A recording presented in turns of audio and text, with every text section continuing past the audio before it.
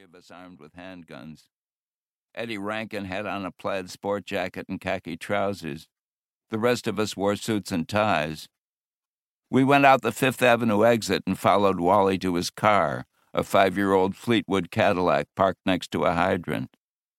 There were no tickets on the windshield. A PBA courtesy car had kept the traffic cops at bay. Wally drove and Eddie Rankin sat in front with him. The rest of us rode in back. We cruised up 6th to 54th Street and turned right, and Wally parked next to a hydrant a few doors from 5th. We walked together to the corner of 5th and turned downtown. Near the middle of the block, a trio of black men had set up shop as sidewalk vendors. One had a display of women's handbags and silk scarves, all arranged neatly on top of a folding card table. The other two were offering T-shirts and cassette tapes. In an undertone, Wally said, "Here we go. These three were here yesterday. Matt, why don't you and Lee check down the block? Make sure those two down at the corner don't have what we're looking for. Then double back and we'll take these dudes off. Meanwhile, I'll let the man sell me a shirt."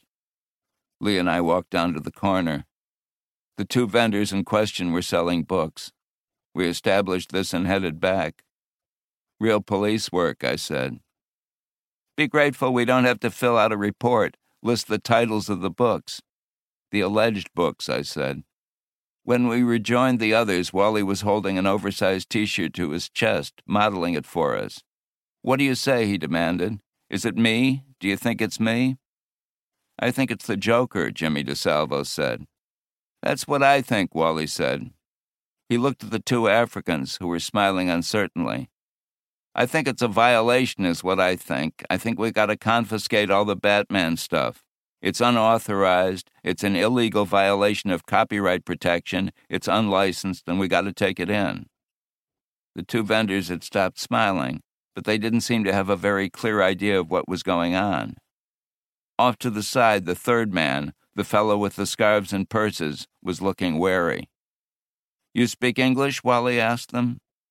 "They speak numbers," Jimmy said. $5, $10, please, thank you. That's what they speak. "Where you from?" Wally demanded. "Senegal, right? Dakar. You from Dakar?" They nodded, brightening at words they recognized. "Dakar," one of them echoed.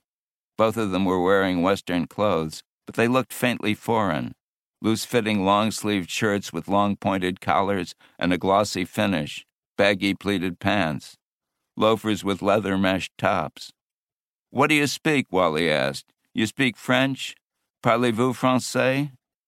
The one who'd spoken before replied now in a torrent of French, and Wally backed away from him and shook his head. "I don't know why the hell I asked," he said. "Parlez-vous is all I know of the fucking language." To the